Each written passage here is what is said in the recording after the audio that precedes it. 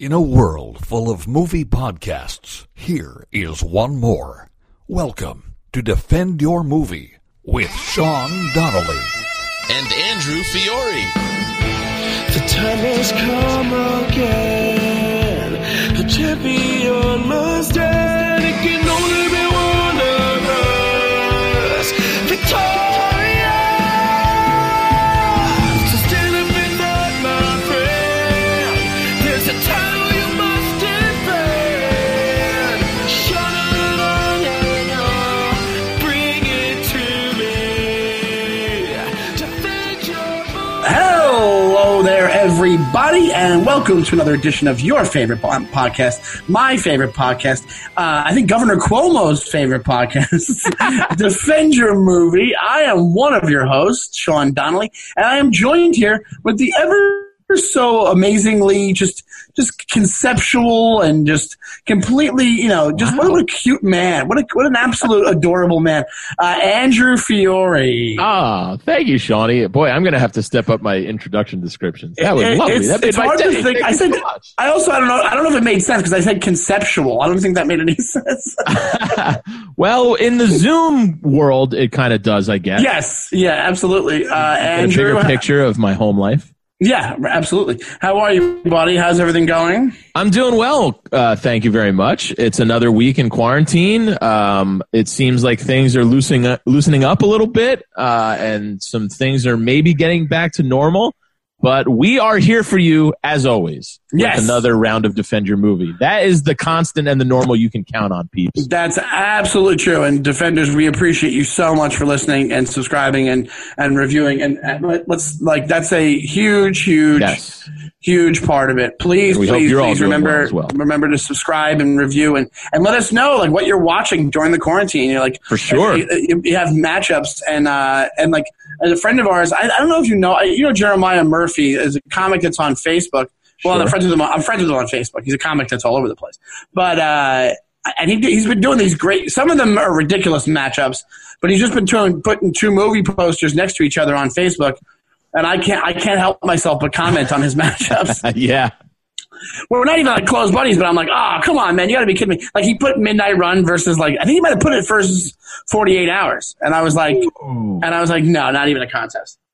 All right. So we've all been in our quarantine mode, and you're right, it's loosening up a little bit, and you're wondering, what do I get to do now that it's loosening up? And in New York City, that isn't much. I think if we all lived somewhere else, we'd be able to do more. But even the gatherings wise, there's a new thing on the comedy front. These drive-in shows, which I knew would happen. Yeah, it couldn't hold us down. We're like cockroaches into the surface. So I guess they're just having comedy shows straight up, or are they having comedy shows before the movie at the drive-in? Well, the one that I was asked to do was outside a diner, the Bel Air Diner, which had been doing drive-in stuff. And now they're doing the same sort of setup where you drive and you park and the comics get up on the back of a flatbed of a pickup. So I don't know how that's going. I saw some clips of the first one with some of our friends, Joe List and John Fish, and it didn't look great. Yeah, I kind of wonder if I was asked to do one, if I would just do it for the sake of seeing if I could do it. Yeah. That kind of thing. It's just, rehab, getting back to the gym after 4 months off, It's going to be brutal. And it's not an ideal setup either, so it's that's an understatement. Jesus, on the back of a pickup truck in front of a bunch of cars? Not ideal is being nice to it. Are you kidding me? That is a horrible setup, and I would hope it's probably one of our friends that runs it, right? Who is it that runs the show? Yeah, Jay Nog. Yeah, Jay knows how awful it is. I saw the clip of it. He's talking about how awful it is, but he put it together. It's come on, man. Whatever. So we all know it. So I don't think it's news to anybody that performing to a bunch of cars. It feels like you're a stand-up comic if the world got taken over by Transformers, probably. Yeah, exactly.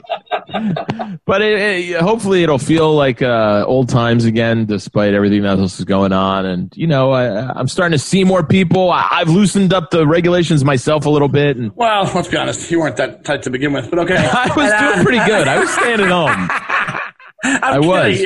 You were by yourself. That's what's hard about it. Yeah, exactly. So, no, I've gone over to people's houses now, and we've stayed at a safe distance, but you have to see people and get out there. We're social creatures, and especially me. I can't do it anymore, man. You need human contact. Absolutely. But that being said, I have been at home alone watching some movies like we do. Yes, and what did you watch this week? So I was digging into the archives, Shawnee, and this one that I watched was on Amazon Prime, a film from 1998 that I never saw before. It's called Twilight. Have you ever seen that one with Paul Newman, Susan Sarandon, and Gene Hackman, and a small role by James Garner? Twilight, no. I had never heard of it either. Kind of came up on my Amazon Prime search. Paul Newman basically plays a retired policeman, private investigator, who helped out Gene Hackman and Susan Sarandon. They're a married couple, and they're actors, and Gene Hackman is now sick, and he's basically Paul Newman living in their pool house because he's down on his luck. He's an alcoholic. That old, detective trope.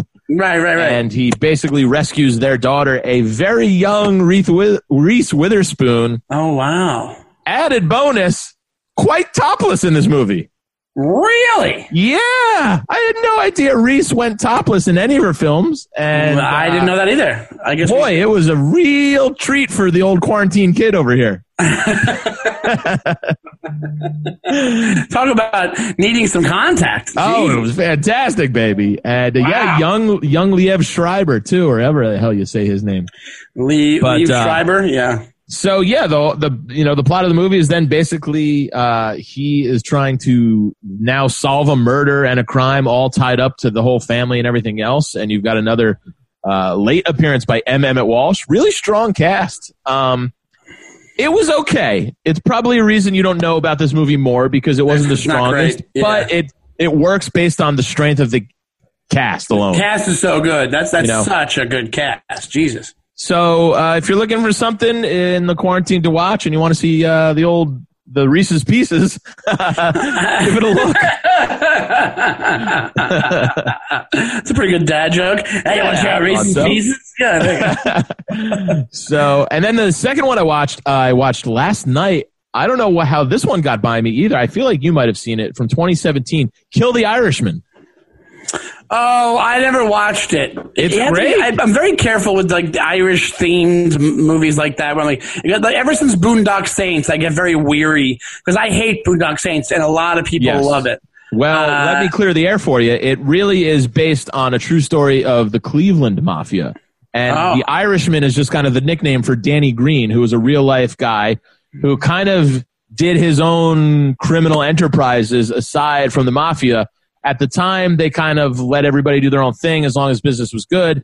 And then, of course, there's all sorts of conflicts. And it's based on a true story, Cleveland Mafia in the early to mid to late 70s. And it was great. I loved it. It was a good Mafia movie. A lot of good actors in it. Val Kilmer, Christopher Walken, a lot of the Italian actors you see in every Mafia movie ever. Yeah. But really fun, really good Mafia movie. And I enjoyed it. Yeah, nothing like Boondock Saints-y at all. And not like Irishy at all. It's just kind of like, oh, Danny, that's the Irishman. It's more of a nickname. Oh, okay. That makes sense then. So highly recommended. Well, I'll tell you, I realized I watched 3 things, but one of them I want to bring up because it's something that you watched. Oh, all right, sir. And I want to tell you my opinion of it. Den of Thieves. Oh, I liked it. I liked it a lot. I know you liked it a lot. I liked it way better than I thought I was going to. Me too. I thought, what's his name? I'll tell you, I couldn't place the lead, but the lead meaning Pablo Schreiber. Pablo Schreiber, yep. But because he looks so different. He's like Diesel in this. He's a little bit older. He's actually my age. We're the same age. Uh-huh. And the guy looks fantastic. But he's like jacked, and they must have gotten them all jacked for this movie. And and he's kind of more understated than normally is, and he plays it way differently than his character. And like he does a lot of comedy stuff, not comedy, but like in The Wire, he plays kind of this schmucky white boy from the docks kind of thing, right? In the second season of The Wire. Yeah, he plays Nick.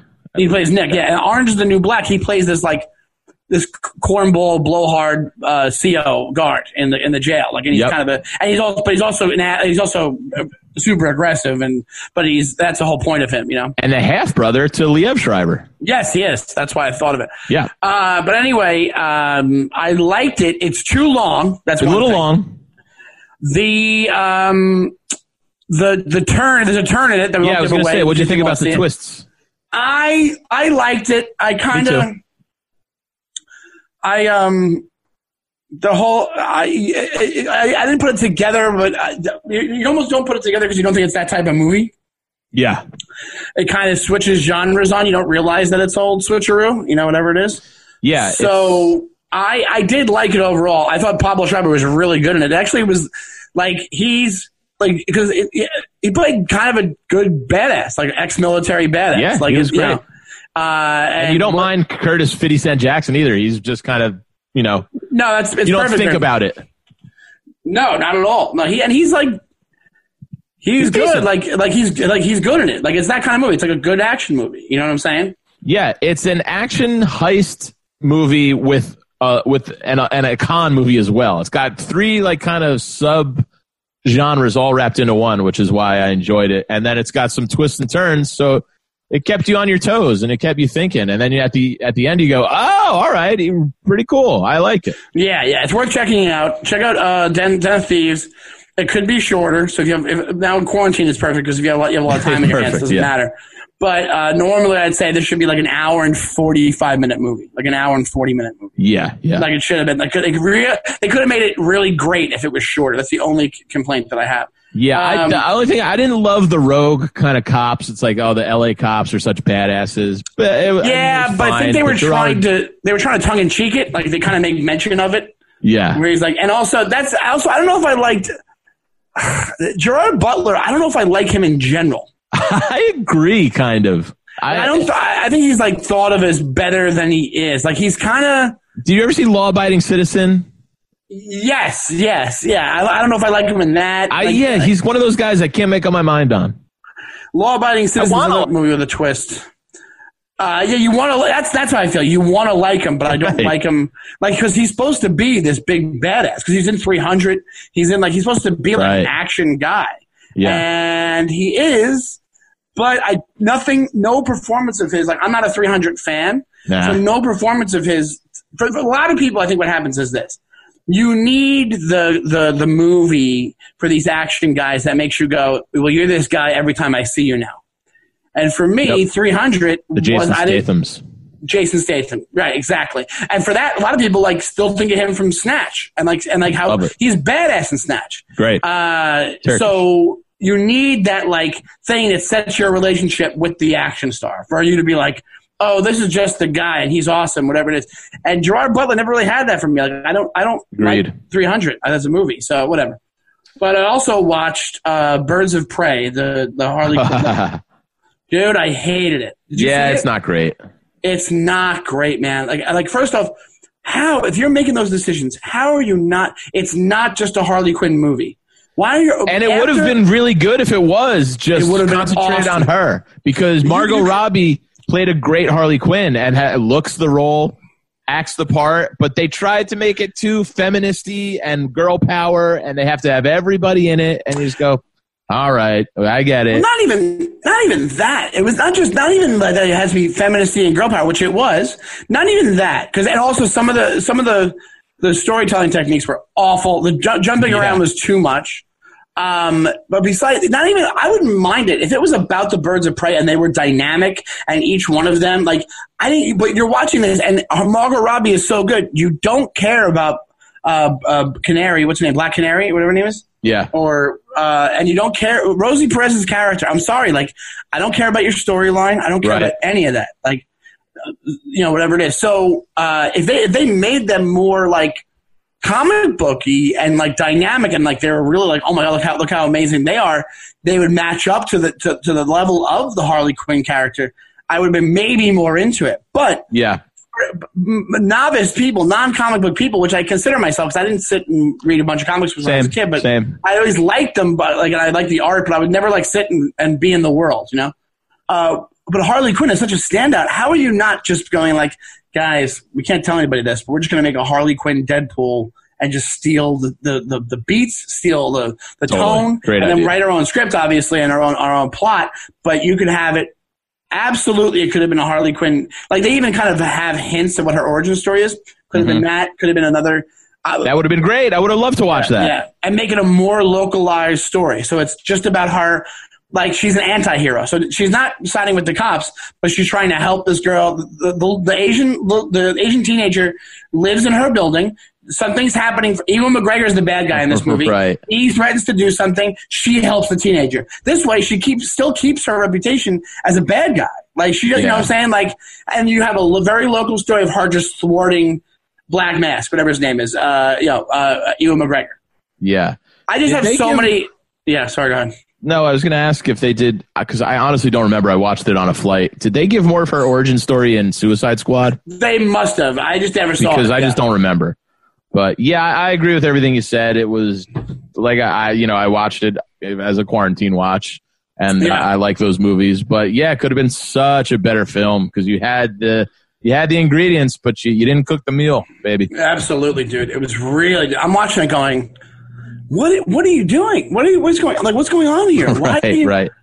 Like, it starts off with the thing. She's like, we broke up, and it's like, oh, you and Joker broke up, so you're going to go on a mad fucking tear, and that doesn't happen. It's so bad, man. And also the beginning makes it seem about her, stuff like that, you know. Yeah. So that's one of them, and then the last one I'll say real quick is I watched the last Matrix movie. Oh, I don't believe I've seen it. Really? I was never a huge Matrix guy, so I think I gave love up the on Matrix. But if you didn't give up sooner, you'd give up on the last. The last one's so convoluted; it's not that fun. It's not whatever. They're doing a fourth one, a fourth and a fifth one, or something. Or The girls. What? The girls? The girls? The Wachowski sisters. Yeah. It's so crazy to me how it's like, yeah, we started this trilogy or whatever as men, and we ended it as women. That's a movie first, I think. I think it is. I think that shows you how stressful making movies is. Yeah, absolutely. You don't want to be a guy anymore. I bet that I mean, with everything that is available now, CGI and all the technology, though, I'm sure they're going to do amazing things with the fourth one because you forget that first one was 98, 99. I know. So not what technology was. But you hope that them having too much resources doesn't ruin it, where it makes it look cartoony. Yeah. But I think you're right. I think they're going to do the right thing because they were ahead of their time. Like those movies still, the effects still hold up. Like they watch, and those movies are from 20 years ago, more than 20 years ago. And I watched those movies, or I guess those weren't. 2003 was probably the last one. But it's so long ago that you're still like, oh, I don't see, you're right in it. You're not being taken out of it with crappy effects. You know, the John Wick universe has scratched my Keanu itch for me. You know, I like those better than the Matrix. Well, that's funny you say that because it wasn't the stunt coordinator, the guy who directed, or the assistant director on Matrix. Oh, maybe I don't know. Is who did John Wick? It's somebody who works on the Matrix. That's why he did it.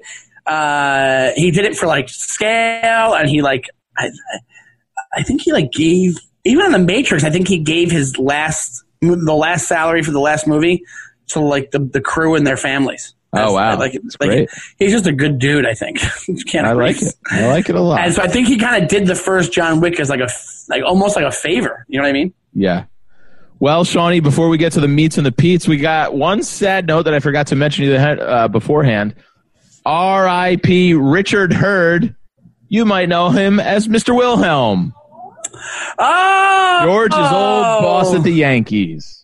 Oh, man, he died? Yeah, Richard Hurd passed away. Great side character. He never really gets talked about too much, but he just went in there. He was like a baseball player. He got his at-bats. When it counted, he swung and he hit for the fences, and he was a great side character. Wilhelm? Who's Wilhelm? They call me Tanya. Yeah. Which apparently I had to look that one. That's like a direct reference to Patty Hearst and the PLO. Yeah. Oh, it makes sense. Yeah, I think her name was Tanya. Her code name was Tanya in the People's Liberation. I think I might have known that, but like separately from Seinfeld, obviously. Most of the world is carpeted. Carpet and cleaning. But You're looking at the new head scout of the New York Mets. He had some great ones. He had some good collaborations with George. He's a all standout, downtown. man. Like once you have that Seinfeld royalty, if I see anything else, I pick you right out. Come on, George. I told the big man you were moving on this. You've got to go downtown. It's all downtown.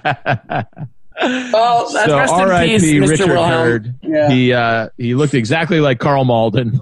But He did. He looked just like Carl Malden. Yeah. I'm sure he got that his whole life. But Oh, sure. That's probably always sad to see somebody from our favorite go down. We've been losing too many lately.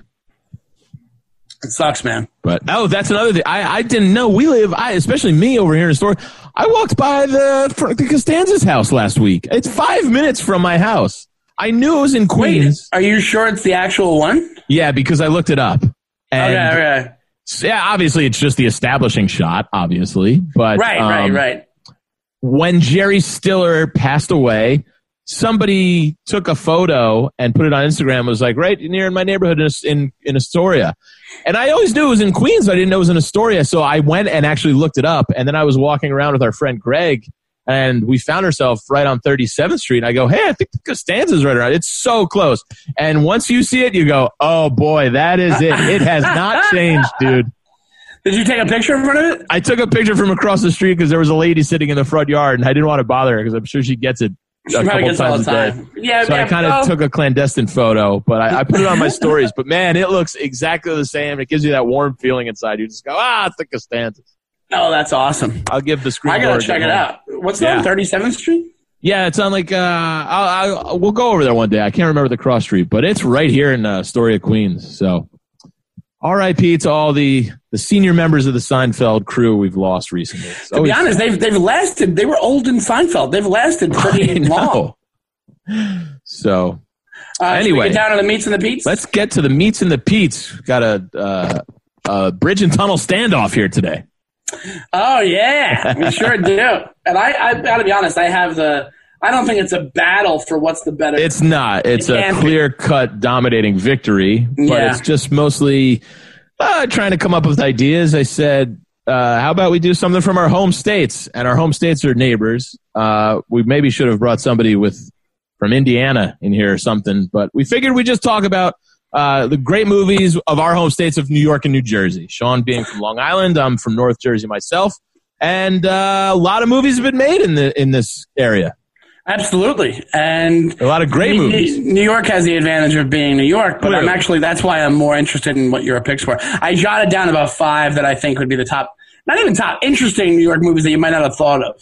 Okay, cool. Yeah, because we all know the big ones, obviously. The big one, a couple of them are the big ones. So, yeah, but so I think we can get it out of the way if we talk about, well, one of the big ones is one of your favorites, which is Annie Hall. Yeah, Annie Hall and Manhattan. And Manhattan. So they're, exactly. You can't have a movie called Manhattan, really, without, I guess you have the Manhattan Project. Manhattan, Tennessee. Manhattan, Kansas.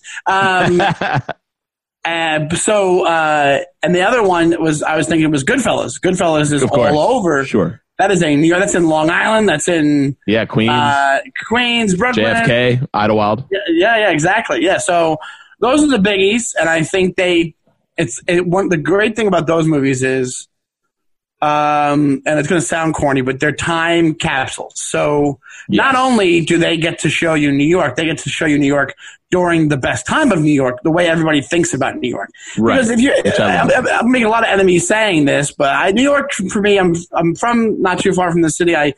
It's not cool anymore to me. I don't think it's cool. I see. I think back in the times when these movies were made, it had this edge to it. It had this there were a lot of cool scenes. Yeah. It was up and coming. It was an art capital of the world. Now it's just kind of like a nest for millionaires. It's not. Yeah, exactly. So I think that's why watching these movies, it's very nostalgic, and it makes you think like, oh, what a cool city. I agree 100%. We've talked about this numerous times. I love movies from the 70s, especially. It's that thing. I've lived here since the early 2000s, but you romanticize any era that you didn't grow up in, especially the 70s and the 80s in New York City. It had that danger to it. It was going bankrupt at one point. There was riots. The Bronx is burning. But you also have the Yankees are winning championships. But, you know, you got Ed Koch and all. It was just crazy times. Like you said, It was still a city of the people, not necessarily a city of banks and corporations and, you know, what unfortunately it's turned into today. But you have such great things like Dog Day Afternoon. You've got Serpico, all those Lumet movies that are great. It was just a really great time for the city and for movie making in the city. And the way it is for me is that I really wanted to be a movie director, and I tried to go to film school and try to take film classes, and I wasn't into. I don't know why I opted out of it. Maybe because I thought from doing it I would enjoy movies less. I don't know. I could have tried to do it, but it was But one of the things back then was like how many cool things were filmed there in New York. Like if you were a film director and then it was the 70s, filming here was like actually original and unique. Yeah. If I was making a movie now, I'd want to set it anywhere else besides New York. I'd want to set it in somewhere where you don't a cool city that you don't know much about, the up and coming city that you don't know much about, like where people because it acts as a character for the movie, because that's one of the reasons that I loved. One of the things, and it's not a movie, it's a TV show, Flight of the Conchords. Okay. Good show. I think they're funny. Yeah. But Flight of the Conchords, one of the best things about that show is that they filmed in the most unique New York locations. There was like these random parking lots in Queens, and it was all stuff that's never been on film before. Right. But it was still a New York show. Like they were in New York, they were filming in New York. Yeah. But they would do it like Little Neck Parkway, whatever it would be, like something where like nobody was going to. That's what should be happening if you're going to film in New York. Like I agree. Every other area has been done to death, whatever it is. It's been done to death, but I still say when someone gets it right, it still can make for a great backdrop and a great movie.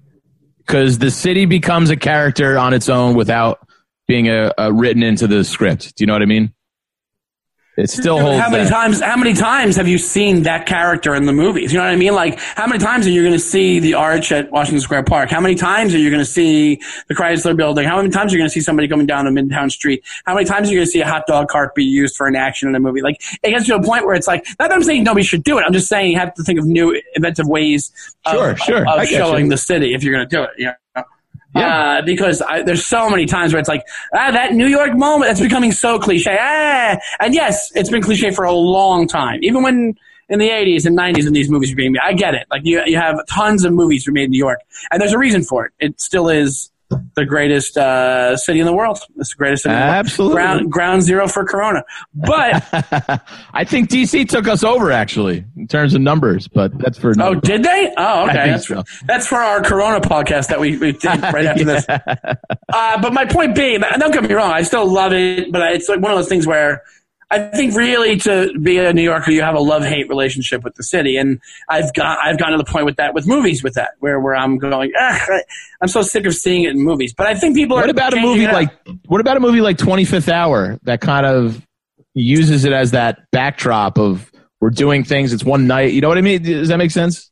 Yeah, but it's just more of a setting in that movie than right. It's that's what I mean. When you use it like that, it's understated and it's still good. Yeah, don't get me wrong. I'd be more with that than I would be with what like making it like this is a New York movie. Like it just becomes corny after a while. But but yeah, if you're having it set here they also had a lot of indoor locations in 25th Hour and. That's true. It was filmed. I think it was filmed here because it was Spike Lee. But you're right. Like, I think he knew not to make it like, it's gotta be New York. But it feels New York enough. Yeah. You know what I mean? Because as we're even talking, I'm thinking of a million movies. I just watched the end of. There's a million. When Harry Met Sally, which is very New York, and there's so many. French Connection.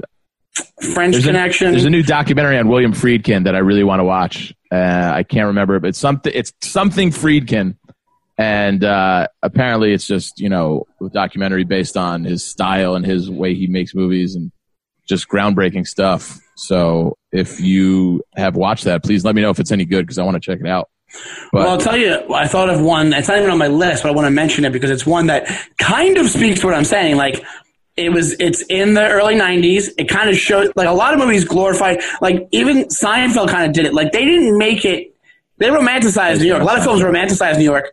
Quick Change with Bill Murray. Oh, what a fucking great one. Shows you how shitty New York can be. Yeah. And the whole time they're just trying to get out of New York. It's pretty great. What an underrated gem of a movie. Oh, my God. It's fantastic. Is that Bill Murray's is he a director of that? I think he might have been involved in that. Did he direct it? I didn't even know that. I'm surprised I didn't know that. But or maybe I could be completely wrong on that. But I love Quick Change. It's Randy Quaid, Bill Murray, and Gina Davis. It's so good. It's such an underrated comedy. Yeah, it was Howard Franklin and Bill Murray directed by it. I knew it was the director. Okay. It's got one of the funniest things I've ever seen in my entire life.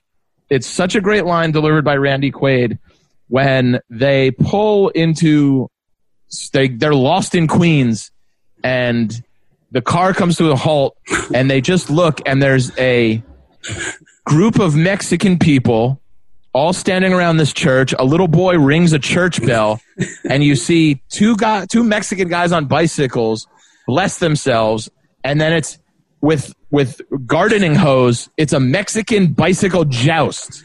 But they have like sticks. They have like stickball sticks, don't they? One guy's got a hoe and the other guy's got like a rake. Oh, okay. And the one guy goes down and it just cuts back to Bill Murray and Randy Quaid. Randy Quaid, as he's putting the car in reverse, he goes, "Bad luck just seeing a thing like that." It's such an underrated movie, man. I'm surprised that's not on more people's lists, but it is great. It's great, and it's a very New York movie. It's very New York. Very New York movie. It's a landmark. It's just them trying to get to the airport. You know, that might be the most New York movie there is. You could make an argument that's the most New York movie there is. Because that's mostly, a lot of the time, you have a million New Yorkers just trying to get to the airport. If you didn't live here, or even if you had anything kind of, like for me, if I had come into the city without GPS when I was a kid, you don't understand how easy it is to get lost in the city. Oh my God, yes. And that's why it was so great. Now it's obviously not a question, but still. I want to say one thing before we move on. I'm not driving to the airport. Seinfeld reference. All right, but let's go with one of your picks. I named like 3 New York ones already. All right, well, I'll give you kind of a trilogy here. Very famous from being from New Jersey as a director. Is Kevin Smith, and it's Mallrats, Clerks, Chasing Amy. Yes, and I said them in my favorite order. I like Mallrats the best, then Clerks. I don't love Chasing Amy because it doesn't really hold up. It does not hold up at all. It's very 90s and it's not great. But I love Mallrats as a comedy, and I give props to Clerks because it was original. It was super original at the time. And I was in love with it when I was in like 8th grade and in 93 and 94. I loved it. I loved the language in it. I loved that it was Jersey. They played street hockey. The Quickie Mart, like the Wawa Quick Check style stores are such a fabric of New Jersey thing. I just loved them when I was growing up.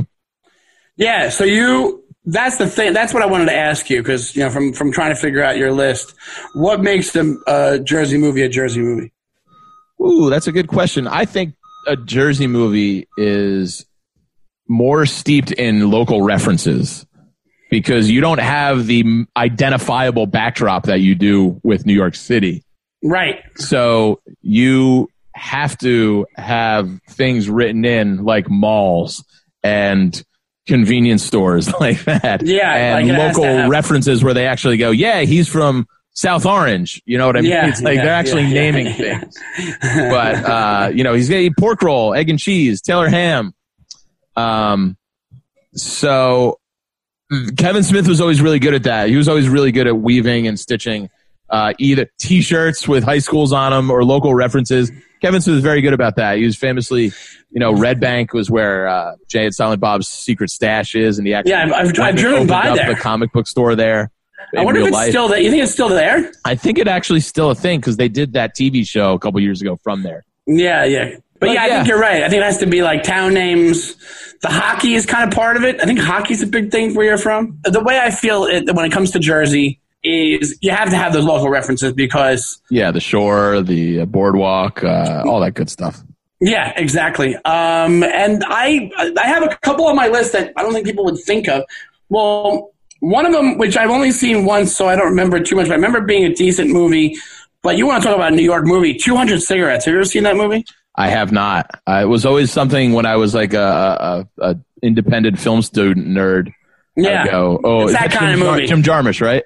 No, I don't think it is Jim Jarmusch. Let me see. Who's actually from New Jersey. Is that? Oh yeah, maybe you're. Is that a collaboration? Yes, it's got a huge ensemble cast. Right. But no, I never seen that. It's always been on my list, and then I never got around to watching it. Here, I'll tell you. Ready for this cast? Christina Ricci, Paul Rudd, Guillermo Diaz, who's from Half Baked. He's the Spanish dude. Ben Affleck, Kate Hudson, Courtney Love, Martha Plimpton, Casey Affleck, Gabby Hoffman, Angela Featherstone, who I don't know who that is, Janine Garofalo, Dave Chappelle, David Johansen, that's Buster Poindexter, Elvis Costello, Jay Moore. So it's got like a huge cast. I'll tell you this, Shawnee, a lot of New Jersey representation in there. Yeah. Oh, is there Jay Moore and those guys? Jay Moore, Janine Garofalo, somebody you said in the beginning. I can't remember. This whole movie, from what I remember, this is why I jotted it down, is just them walking around the city talking. It's all a lot wall-to-wall dialogue in Manhattan. And I don't think they go outside Manhattan, but it's in Manhattan. Yeah. And I think it's like all these friends are trying to meet up. I forget. It's kind of a forgettable movie, but it's not bad. I don't remember being like bad. I just remember thinking like, oh my God, there's so much talking in this movie. So much talking. And New York City, if they kind of have a bunch of cool New York City shots. I'll give you one from Jersey, it stars a couple of people from Jersey. I don't know if you've ever seen The Station Agent. I never have with Peter Dinklage, who grew up in my hometown of Morristown, New Jersey, is really good in it. He's still pretty young in this. Also has Bobby Cannavale, who's always great. I really always like him in almost everything he does. Is he from Jersey? He might be from Jersey, but I'm not sure. And gosh darn it, if I can't remember the third actress's name, but she's good. It's a weird independent movie. It's very New Jersey because of the train stations. The train stations are very identifiable on New Jersey Transit. Yeah. And if you've lived here and you've taken the train to the city your entire life, you go, yeah, they captured that perfectly. But it's a very actors. It's a movie. You can tell that they were very proud to be actors in. I feel that way about Eternal Sunshine of the Spotless Mind because it's one of the only movies to feature the Long Island Railroad. I don't know if they representation for the LIRR. What did you say? You think there would be more representation for the LIRR? Yeah, I know, right? I know it's such an iconic train line. Yeah. So. Patricia Clarkson is who I was trying to think of. Oh, Patricia Clarkson. Yeah, I know that is. But good little Jersey movie. It's got some actors from Jersey in it. And it's worth a watch if you are looking for something because it is an interesting story about Peter Dinklage plays a very antisocial guy and Bobby Cannavale plays the exact opposite of that. And so it's kind of a weird friendship. And then they both kind of fall for Patricia Clarkson in their own ways. So it's a unique story and worth checking out. Cool. Another one I have is I have a very uniquely Brooklyn movie. The main Brooklyn movie that most people know is I mentioned the director already. I'm going to say not Crooklyn, but why? You know what I'm thinking. I can't. Do the right thing. Do the right thing. Thank you. Do the Right Thing is probably one of your quintessential Brooklyn movies. Absolutely, much more so than the Squid and the Whale bullshit.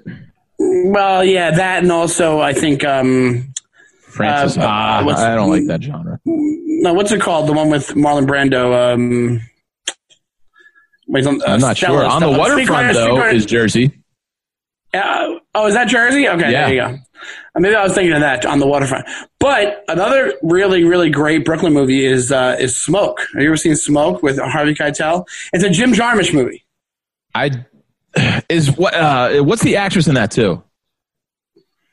I forget, but it's Harvey Keitel. I haven't seen it in a long time, but it's Jim Jarmusch, and he owns the cigar store, and it's all the different people that come in, and he tries to go. Oh, Forrest Whitaker's in it, and Michael from Lost might be in it. He might be the kid in it. Actually, Michael from Lost might be super. I think he's like super young, and he's the kid in it. And then he comes into the store, and I think he gets in trouble at first, and then he stays over his house, and then he goes down to see his father, and it turns out Forrest Whitaker's his father, and he kind of doesn't want to see the kid. There's a lot to it, but it's good. It's really good. Okay. But it definitely has I guess maybe it wasn't so much Smoke. Smoke, it has Brooklyn in it. Blue in the Face, which is a movie with the same characters, and the reason they made it is because Jim Jarmusch had so much money left over from Smoke, so they just made. I feel like Jerry Garcia's in that movie for some reason. I think he is. He might be. Yeah. He might be talking about cigars or something. Who knows? But I think he's playing the guitar in a scene with Ashley Judd, which is why I'm asking. I know the picture because I'm a Garcia. That might be, of course, because you're a big Deadhead, but that's the only reason I know. That's the only reason you know. Yeah, you might be right. There was a lot of cameos in Blue in the Face. Blue in the Face was more lighthearted. It had to do with the cigar store. It was more vignettes, I think. So yeah, it probably makes sense that they would be playing guitar in Blue in the Face. All right, but it's good. It's like has that indie vibe, like you said to it, where like that 90s indie vibe. Yeah, that was a great era for indies. Aesthetically, this is so cool. I know about film because I know about Blue in the Face and Smoke. Chiaroscuro, bro. But now it's like, who gives a shit? Here's one from the great North Woods of Jersey, a classic, 1980s Friday the 13th. Isn't that a great Jersey film? Friday the 13th is Jersey? Yeah, they're all. Camp Crystal Lake is New Jersey, baby. See, that's the thing. You have to think of that kind of stuff where it's like you can have like rural movies just technically take place. That could have been in freaking Wisconsin. Okay, sure. Yes, but here's the thing is that it's widely known that they were filmed in New Jersey. They have the New Jersey license plates the whole time. And if you grew up in that woodsy part of Jersey, those woods are very identifiable. They look exactly like those Jersey woods. I know those so well. It looked like my backyards growing up. And that added a scarier element to me when I was a kid because it was so close to what I was growing up in. I was like, what's going to happen to me? That makes sense to me, Yeah, for sure. But that's a kind of a throwaway one. Jersey people always take pride. They go, yeah, there's Friday the 13th was filmed right over there. 14 kids died. But it's just a fun one. I'll give you another one here too that a lot of people are split on, which is a movie about the Garden State called Garden State. Zach Braff. I'd say that's a Jersey movie, yeah, because it's about him going back to Jersey. Movie. I mean, people are split on liking it, whether they like it or not. I liked it when it came out. I don't know if it's held up as much for me. It's got a great soundtrack. I think it's pretty good in the way they represent teenagers or people in their early 20s killing time and going to house parties in Jersey and doing drugs and drinking and stuff like that. That's very accurate. It's obviously shot on location in a lot of the towns around where I grew up in, so it's very identifiable to me in that regard. So I'll give it a thumbs up over a thumbs down for me. And also, I think that scenario happens a lot in Jersey. The kid who went out to LA and had, and then comes back, that kind of thing. There's a lot of people. I don't know, a lot of people in my past that I knew, like, not even show business wise. They just went out to LA and then came back. A lot of East Coasters come back to the East Coast, eventually. Look at Seinfeld. It's because the East Coast is the best coast. I have one that we've talked about in the podcast before. It's a very New York movie and a very subculture kind of movie. Kids from the 90s. Great one. Which was this Larry Clark movie written by Harmony Korine and starring Leo Fitzgerald. That's his name, right? Fitzpatrick, sorry. From Jersey. Leo Fitzpatrick and Rosario Dawson is in it. Yep, and a young Chloe. She's like, Sevigny. I think she's probably like 17 in it, but It might have been her first movie. Chloe Sevigny might have been her first movie. I think it was Chloe Sevigny's first movie. Yeah. That's about it for kind of big name stars, but it was like the most. If you lived at the time that came out, do you remember the controversy that came out of this movie? Yeah, I don't think I was allowed to go see it. But it was one of those things where my mom was like, I don't want you watching that. And you're like, well, now I'm going to fucking flock to it. You know? Yeah. And it's nothing. I was like, I think I mentioned before on the podcast, like I was adjacent to that world. Like I had friends of mine who knew people in the movie. And it's pretty realistic. It's almost like if you're from the suburbs, it's how you felt about going into the city and hanging out with 100%. It was dangerous and it was kind of exciting and scary, but that's one of the things we didn't mention. Living in the city takes away that danger to it that you had when you were a kid and you were mad. Like there's a great Jim Brewer bit where he goes, he's not bit, but he does a line in a joke. He's like, "Oh, switch to Jamaica." So there's suburban kids. When you're growing up, you could be 20 minutes from Manhattan or the Bronx or Brooklyn, and you still think of the city as the city. And what that's code for is that's where I hate to say it, but it's true. That's where minorities live, and I'm scared of that because I'm a suburban white kid and I'm ignorant and I don't know what you know what I'm saying. Like we had that we had the experience of that at all. So then once you start doing it, you're like, oh, this is cool. Like you think it's 100%. You don't think you're cool enough to go in and hang in the city, and then when you start doing it. And then when you live there for 15 fucking years, you're like, get me the fuck out of here. Yeah, it's funny how you start to go, I got to get to the suburbs. You go reverse. But kids is great. It's heavy, man, because it deals with kids and AIDS, you know? And yeah, it's a super heavy topic, but it's not, you're absolutely right. It has the AIDS thing in there. It was at the peak of that. I think it came out what year? 94, 95, I want to say. Yeah. And it was peak people being scared of AIDS. So not only they're just creating all this danger within the movie, because there's even like a scene where all the kids beat up the dude with their skateboard in the park. And to be honest, like I've been in situations like that where security guards could chase down, but I seen kids chase down security guards, and I got to fight myself with my skateboard and had to like swing it to like survive, that kind of thing. So. It was super realistic. It's not the best movie in the world, but it does give you a glimpse. It's almost how I felt about mid-90s, where I was like, it was like a wannabe kids, and it was fun to watch, but it's not a great movie. You know, it's not a great like you could make a movie that's set in that world that actually is pretty substantial. Well, I'll wrap it up with my two that I have left on my list, and I really narrowed this down because there's a bunch of great ones that I left off, and of course, we're both leaving a million out because there's so many made that you just can't cover in one show. But I'll start with this one because I like my final one a little bit more. But actually, a bunch of Todd Solondz movies. Welcome to the Dollhouse is about going to the city. But the one I really was the other one was Happiness, which is this guy makes speaking of fucked up heavy movies, this guy majored in that. You know? Yeah. I would say nobody has beaten him for the heaviest movies that I've seen. Like the saddest. Yeah. Oh, just gut-wrenchingly. This guy was so tortured as a kid. I feel every time you see a Todd Solondz movie, you're not sad about the movie. You're sad that he created it. You know what I'm saying? You're sad that. That's a great way to put it, dude. Do you know what I mean? You're like, oh man. Yeah, because you had to draw that from somewhere. Yeah, you're like, I wish I would have been your friend, man. Like, I'm sorry that you had to go through that. You know. Like, we know people, comedy breeds that too. Comics are bred out of fucking torture. And, we know people that we're friends with that's like, I wish I could help you out, man. That kind of thing. But Todd Solondz movies a lot of them are amazing. Welcome to Dollhouse is great. Happiness is the only movie that I love that I'll never watch again. Yeah, I know so many people like that. It's great, but you just go, I don't need that in my psyche anymore. The topics are so heavy. It's not a rewatch kind of situation. You get through it and you go, that was fantastic, but I never want to see that again because I don't want to deal with it. I don't want to deal with the feelings or the topics because, oh, man. Yeah. And also, speaking of comedy, it kind of deals with I guess you could find some dark humor in some of them, but it's very dark. It's super dark, and there's actually humor in it, but it's dark humor. Yeah.